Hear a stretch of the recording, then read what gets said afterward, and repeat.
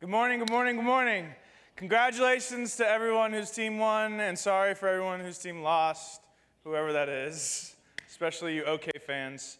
If you get that, then thank you for being with me. Thank you. The one person that cares. Welcome. Hey, any SCAD students here? Any SCAD students? Welcome back to Savannah from all over the world and the United States. We're so glad you guys are here to worship with us, to be a part with us. If you're new, welcome. We're glad to have you here. This is Compassion Christian Downtown, formerly known Late Church, formerly at the Lucas Theater, formerly had a different pastor. So it's pretty much a whole new thing. But anyways, for the last month, we've been talking about what it means to be Compassion Christian Downtown. So this is a great kind of moment for us as a church and as a body of believers to kind of redefine who we are and what we want the community to see, what we want Savannah to see, but also what we want the world to see. We've been talking about different aspects of Compassion Christian Downtown. How do we view finances? How do we view service? How do we view community? How do we view even just how we interact and tell people about Jesus? And that's what we've been doing for the last month. Now, if you're joining with us, this is a great service to be a part of because we're going to culminate everything about who we are in today's service. We're going to talk about every aspect of what it means to be Compassion Christian Downtown. And I think one of the simplest and most beautiful ways to look at this, as I've said so many times before, is to look at how Jesus interacts with people. Because the reality is this: if we're nice, or if we've got good music, or if the pastor's very handsome, and that's all people remember, I don't know why you're laughing. It wasn't a joke. But if that's all we remember about the church, then we really haven't done our job. If people say, oh, well, you know, they give us free coffee, or they're nice, or they do a lot of things in Savannah, or, you know what, even they're evangelistic, they do tell people about Jesus. Those are all good things, but I don't want us to get confused with the good things and forget the eternal things. One of our pastors at the main campus was talking to us earlier this week, and he was talking about Dallas Willard. And Dallas Willard's kind of a Christian theologian in America, and was telling a story about when his mom died. His mom died when he was very young. And his mom said to his dad, right before she died, she said, "Keep eternity in front of our children." And that's what we're here to do. That's what this community, this body of believers is here to do. It's to keep eternity in front of each other, but also in front of the community. And that's what we are going to be defined as a church. You know, all those things that I've talked about are good things, and they're part of our DNA. I mean, we should give regularly. We should build relationships. No one wants to be alone. We want to be nice. We hope you get free coffee. Jesus even tells us and commands us to go and tell others about himself, to preach the gospel. But I don't want us to miss the most important thing, is that the whole point of us as a body of believers is to tell people about how our lives personally and how their life can be radically changed by Jesus Christ. We're going to be in John 4, so if you have your Bibles, your apps, you've memorized it, then please see me afterwards. I'd love to talk to you about that and maybe get some tips. But we're going to look at John 4, and we're going to look at Jesus having a conversation with the woman. And now so many times when we read Scripture, we look at Scripture, we see Scripture, it's just a story, but just words on a page. This is a real woman. This is a real Jewish man, fully God, fully man, talking to a real woman and having a conversation with her. And very few times in Scripture do we actually get to see a dialogue or a conversation Jesus has. And this one especially, so beautiful and in-depth. Now, we're going to read focus mainly on verse 7 through 27, but I'm going to explain before and after. So Jesus just got done meeting with Nicodemus, who is this aristocratic, rich, kind of Jewish guy, and talking to him. And then he goes into a similar story with this peasant Samaritan woman. Now, Jesus was traveling from Galilee, which is in the south, or flip it. He was traveling from Judea to Galilee. Judea's in the south. That's where Jerusalem is. Think of it more of like, you know, Chatham County and Effingham County. Galilee is Effingham, and Judea is Chatham County. And then you got Samaria in the middle, which is kind of like Pooler. No one wants to go. Everyone goes around Pooler. I'm kidding, okay? But that's kind of what it is. There's traffic, no one wants to go, it's bad, all these things. So Jesus, being a Jewish man, traditionally would go to the west. The east is the water, the west. They would go to Jericho, and they would go up through the Gentile area, which is called the Decapolis, and then over to Galilee. They would skip through Samaria altogether because they didn't like each other. They had differences of theology, differences of just the way that they worship God, but they come from similar roots. So Jewish tradition was you just go around it. And we see right in the beginning, right in the first couple verses, Jesus says, I have to go. Jesus had to go to Samaria. He didn't have to go. So many times we read this and we know the ending. And when we read Scripture knowing the ending, we forget the journey. We forget the process that happens. We forget what's going on. So Jesus is traveling from Judea in the south to Galilee in the north, and he had to go through Samaria because he had an appointment. He had an appointment with the woman at the well. And this brings up a point that I think is good for us just to remind ourselves of, that so many times we tell people to come to church, come to our community, come be a part of our community, come here, come see all these things, where Jesus' example and the way that he lives his life is go and be. Jesus went to Samaria, entered into their culture, their world, their reality. He didn't tell, and never really does he tell us to come into his reality. Jesus meets us physically, spiritually, and emotionally where we're at. So wherever you are in this room, wherever you're thinking, whatever background you have, believer or non-believer, Jesus meets you in this moment where you are. He never demands of you to become something that you're not. He meets you where you are, and he makes you and creates you and molds you into who you should be. So just think of that. Even in our cultural climate, in our context, a lot of times we always come and say, come and see, come and be. But what you bring people to, what you win people with is what you bring them to. So we need to focus on Jesus, not a building, not a service, not a plan, not a program. But we'll get back to the story. So Jesus, pick up in verse 7 where the conversation begins. Now, before we do that, the last verse of 6 says it's the 6th hour, which is 12 o'clock. Just keep that in your minds. It's 12 o'clock. It's noon. It's hot. It's in the Middle East. It's hot. Just remember that. So verse 7. A woman from Samaria came to draw water at noon. Jesus said to her, give me a drink, kind of demanding. For his disciples had gone away into the city to buy food. The Samaritan woman said to him, how is it that you, a Jew, ask for a drink from me, a woman of Samaria? As I explained, Jews had no dealings with Samaritans. You see, we know the end of the story. She doesn't. She doesn't know and can't even fathom the reality that God is standing in front of her. She doesn't know that most of the time when people touch lepers, they become unclean or defiled. But when Jesus touches a leper, he actually restores them and makes them clean.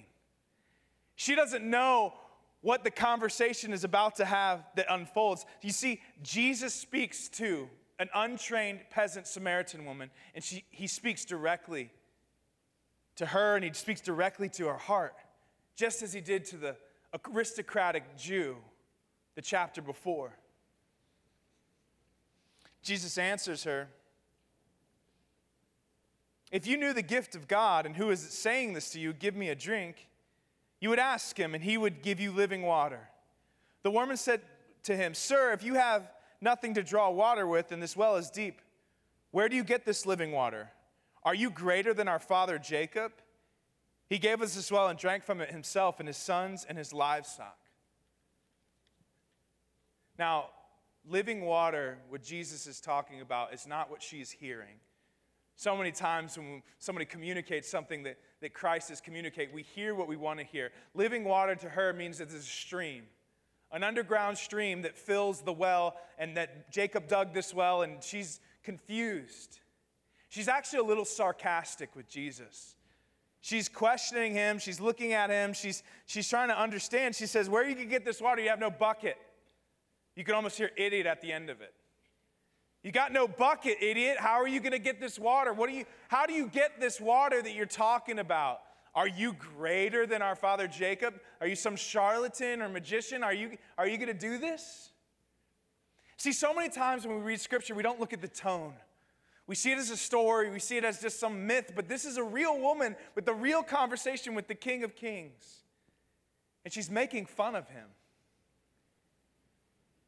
And Jesus said to her, everyone who drinks of the water will be thirsty again, continuing, trying to lead her to the place that she needs to be. But whoever drinks of the water that I give him will never be thirsty again.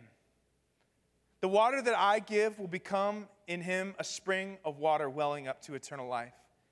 The woman, still questioning, Sir, give me this water so that I not be thirsty and I never have to come and get water again.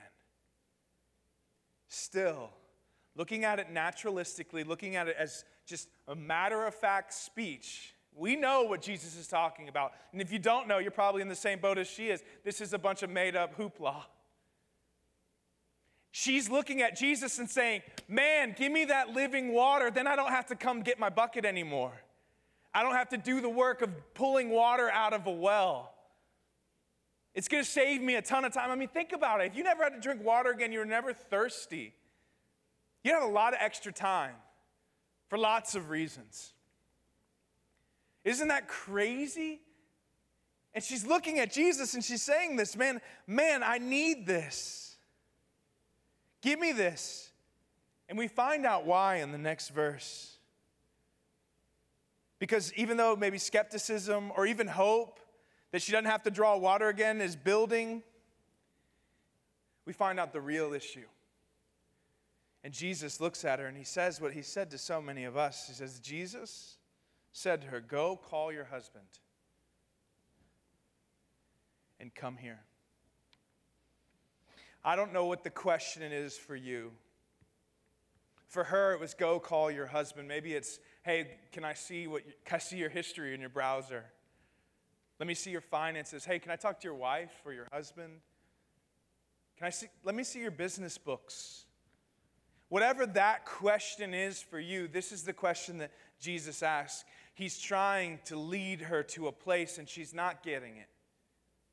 She doesn't understand that the thirst has nothing to do with her body, but has everything to do with her heart. Jesus isn't trying to fulfill a physical need. The real thirst is in her heart. Now, a lot of people, when they read this scripture and they look in the Bible and they see this, they automatically jump to the conclusion that she's kind of easy, that she's sleeping around a lot and maybe she's a prostitute, whatever. That's not the case. She had 5 husbands. It says she had 5 husbands. We read the next part. The woman said to him, I have no husband. Jesus said to her, you are right in saying, I have no husband. She's being truthful. For you have 5 husbands, and the one you now have is not your husband. What you have said is true. Now, we don't know the full story for this woman. Either she had a husband and he died, had another husband and she died, another, like kind of like a black widow. And now this guy that's with her now doesn't want to get married because he feels like he's next on the list. Or she had a husband, divorce, husband, divorce, husband, divorce, husband, divorce, husband, divorce. Or it's a culmination of both. Either or. Both or all scenarios are devastating. I can't imagine losing one person, but 5, either because they rejected me, or my own sin and I messed it up, or they died. Whatever it is, it tears a soul apart. And not just one time, 5 times this woman's soul has been ripped apart. So before I cast judgment on the Samaritan woman and I see that she's with another man who's not her husband, I want to take a step back and kind of look at the full story. So many times, even in my life, we look and we judge people from what we see now, but we don't see their full story. I'm not saying that she's right, but there's more to the story in her heart. Before I begin to look down at her and judge her heart, I need to look at my heart and see where's my story.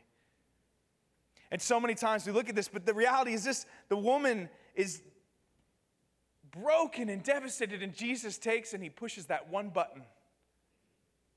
The one that he's been trying to get to the whole time and leading her into, and she's not getting it. He presses it. And he says, go call your husband. The one question that she doesn't want to be asked, the one thing that she doesn't want to talk about, the one thing that's hiding in the darkness that we all have that we don't want people to know. And she does what every single one of you have done, and the same thing that I do on a daily basis. Sir, I perceive that you are a prophet. They say we're supposed to worship over here, but you say we're supposed to worship in Jerusalem. Hey, how's your marriage? Well, did you see that Hail Mary play from we redirect. We misdirect, or we change the conversation, or, oh, it's good, thank you. Oh, let me talk about something else. And she does the exact same thing. She, recognizing that Jesus has hit the most sensitive spot in her heart, she uses misdirection and she changes the whole conversation. But you know what I love about Jesus Christ?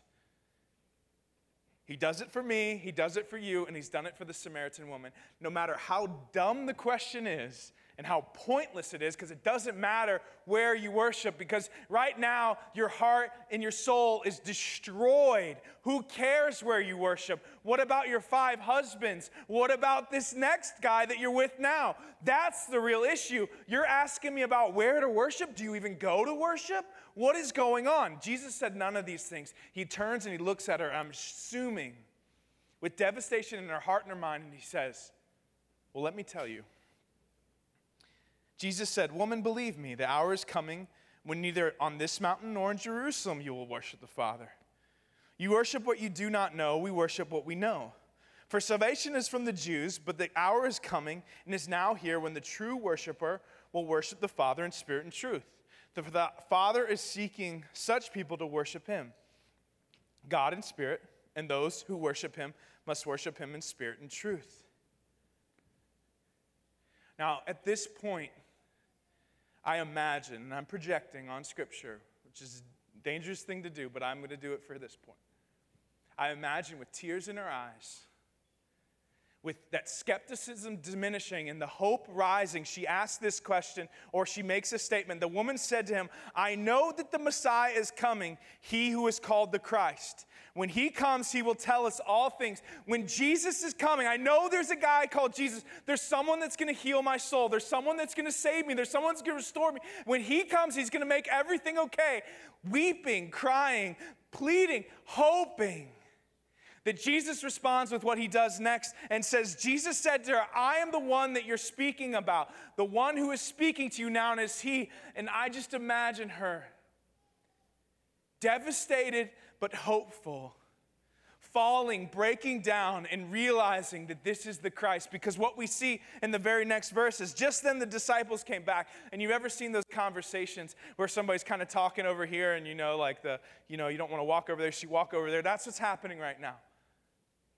And the disciples don't ask. They don't ask what's going on. They don't ask why is he talking to a Samaritan woman. They just kind of walk by because they see that this is a moment. So the woman left her water jug and went away into town and said to the people, come see a man who told me all that I ever did. Can this be the Christ?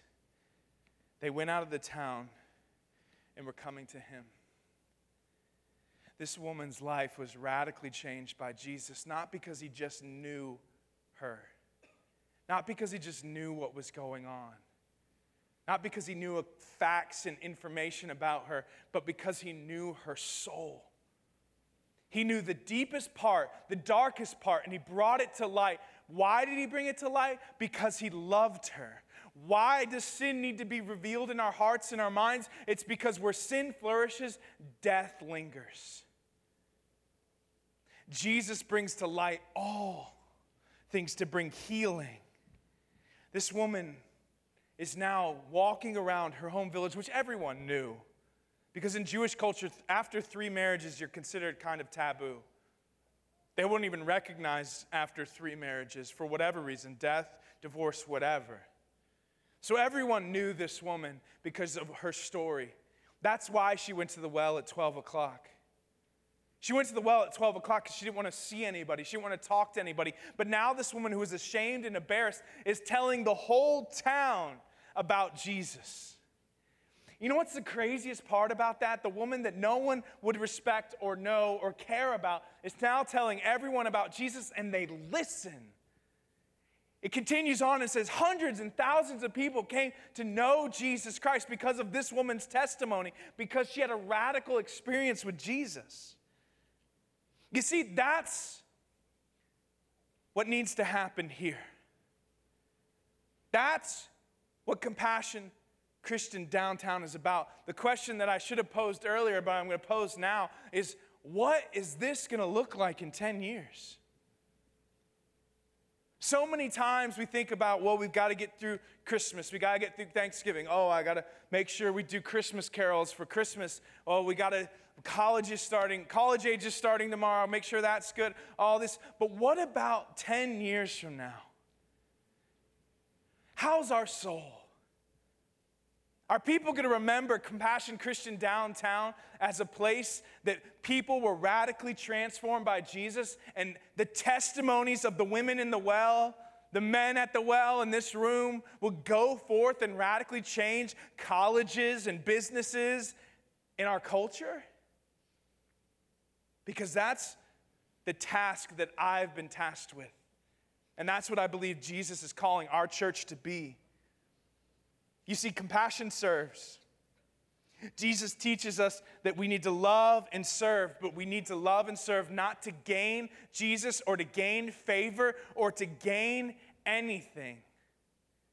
But we love and we serve because Jesus loves and serves. When we glorify ourselves, or what we win people with is what we win them to. If it's music, then they're one to music. If it's relationship, they're one to relationship. If it's me, then they're one to me. How do we win people to Jesus? We glorify Him rather than ourselves. That's what serving looks like. Compassion builds community. We see Jesus with this woman. Both of them culturally come as demanders. It's pretty significant for our culture as well. A lot of different cultures come as demanders, even in the South, even in Savannah. Cultures come together with demands that they have, not even placed personally. Maybe you have no demands, but our cultures come with demands, and we can't even have conversations. Political conversations, just spiritual conversations, whatever the conversation, racial conversations, ethnic conversations, we can't have them because of the demands that are put on by culture. And then our own demands. We demand things from others, and others demand things from us. But Jesus helps break down those demands and builds true community. Where pride separates us and keeps us separated, Jesus destroys that and humbles us. Because when we understand that our identity is not in who we are as Americans, as Caucasians, as African American, whatever, but our identity is in Jesus, then we're all citizens of the same place. And the demands that we put on each other are not the demands of anyone, because Jesus doesn't even put demands on us. We as Christians, as believers, as people, put more demands on ourselves and others than Jesus puts on us. Becoming a believer in Christ is the simplest decision you'll ever make, but it's not the easiest one. Because of just the nature of who we are as fallen beings, as broken people. Compassion is generous. I've talked about this before, but it's not about money. It's not about giving up your time, your money, your resources. It's about giving up your heart. Did you notice that Jesus never confronts her issue? He brings it to light, but he never does it. He never explicitly condemns the woman for her actions. He just took the deepest, darkest part of her heart and brought it to light. He brought it to light to heal it. You see, it's a heart issue. It's not a resource issue. It's not anything like that. It's a heart issue. That's why I love the story of the woman in the well, because we get to see every single aspect of how we should be when we engage people that are different than us, or how we engage culture or different cultures with the truth of who Jesus is, and we see that. Compassion is evangelistic. When people who are dead become alive, they tell other people about how they can become alive in Christ too. The woman at the well had everything to hide. She had more excuses than anyone in this room of why not to share Jesus or to tell people about Jesus. She'd be rejected. She's already been rejected 5 times by her husbands, or they died. She was already an outcast. She was already in a relationship that she shouldn't have been in, so she's already a hypocrite. Whatever the story is that guards your heart, or you protect your heart from not telling people about Jesus, they're kind of all for naught. Because it doesn't matter what people think about you. It doesn't even matter what you think about yourself. It only matters what Jesus Christ thinks about you. And he calls you beautiful, and he calls you restored and redeemed. If you're a believer in Christ, you're free. That's what Christianity is. Freedom. Freedom from the design and image that we think we have, or we think we're supposed to be. I was helping out at SCAD with a bunch of staff people this past week, and I saw this flyer, and it was really poignant. It says, "You are more than what you produce." There's a bunch of highly educated, highly talented professional artists and designers and all these things. And the thing said, it says, "You are more than what you produce." So many times we put our identity in what we do or who we are intellectually, all these different things, and we forget who Jesus is, and it becomes a barrier for us telling people about Jesus because it could destroy our own image of ourselves. And finally, and most importantly, and what this is all centered around is compassion is Jesus. Jesus is compassion. None of this matters. The conversation at the well doesn't matter if Jesus isn't involved, because we're not here to change or fix behaviors. We're not here to solve problems. We're not here to change your mind or how you think about how you engage this world. We're here to tell you about Jesus. And this is what it means. This is the gospel, the Christianity in a nutshell. This is everything you need to know about what it means to be a believer in Christ. And this is what grows. That Jesus Christ, fully God, fully man. And we'll talk about all the nuances and paradoxes of that in the next couple weeks. But Jesus Christ, fully God, fully man, perfect in every way. I mean, even in the story, you can see how he engages people. Came to earth to trade our husband question, to trade the question that is looming in the dark, the question that you want no one to ask. Not to mention all the other stuff, all the idiosyncrasies and all the faults and all the things that all of us have that people see of us. People can see certain things about you, maybe your organization, maybe you're a little brash, maybe you're a little rude, whatever. They can see that outside. I'm talking about the things that you don't want anyone to see, that you don't even want to look at yourself. You want to talk about that other living water so I don't have to drink anymore, rather than looking at the darkness. That thing, that's what Jesus took on the cross, and he took all of it. Every person in this room, including me, he took all of it on the cross and he traded it. You are now righteous. You are perfect. God looks at you and he sees you perfect. You're going to make mistakes. You're going to do things wrong, all these different things. But now our job as a community, what does it look like next 10 years? Is that as we as a community grow in Christ, we learn how to pray. We learn how to read. We learn how to be generous. We learn how to serve. We learn what community is. We learn how to preach the gospel, all under the banner of Jesus Christ and under his authority and under his freedom. When we flip it and we try to do it the opposite way, we feel defeated, we feel legalistic, we just struggle. So if you're new or if you're not a believer in Jesus Christ, I invite you into freedom, into understanding Jesus, just like the conversation Jesus had with the woman at the well. Hopefully this service was an opportunity for you to understand who Jesus is. And as a community, we can grow in that. Let's pray. Father, I thank you for who you are and what you're doing. I thank you for this church. I thank you for this building, the resources that you've given us to just gather together and talk about Jesus. Lord, I just pray that whatever you use, whatever you speak to each and every individual person, Lord, I pray that we listen, that we don't dismiss it yet another time. I pray all these things in Jesus' name.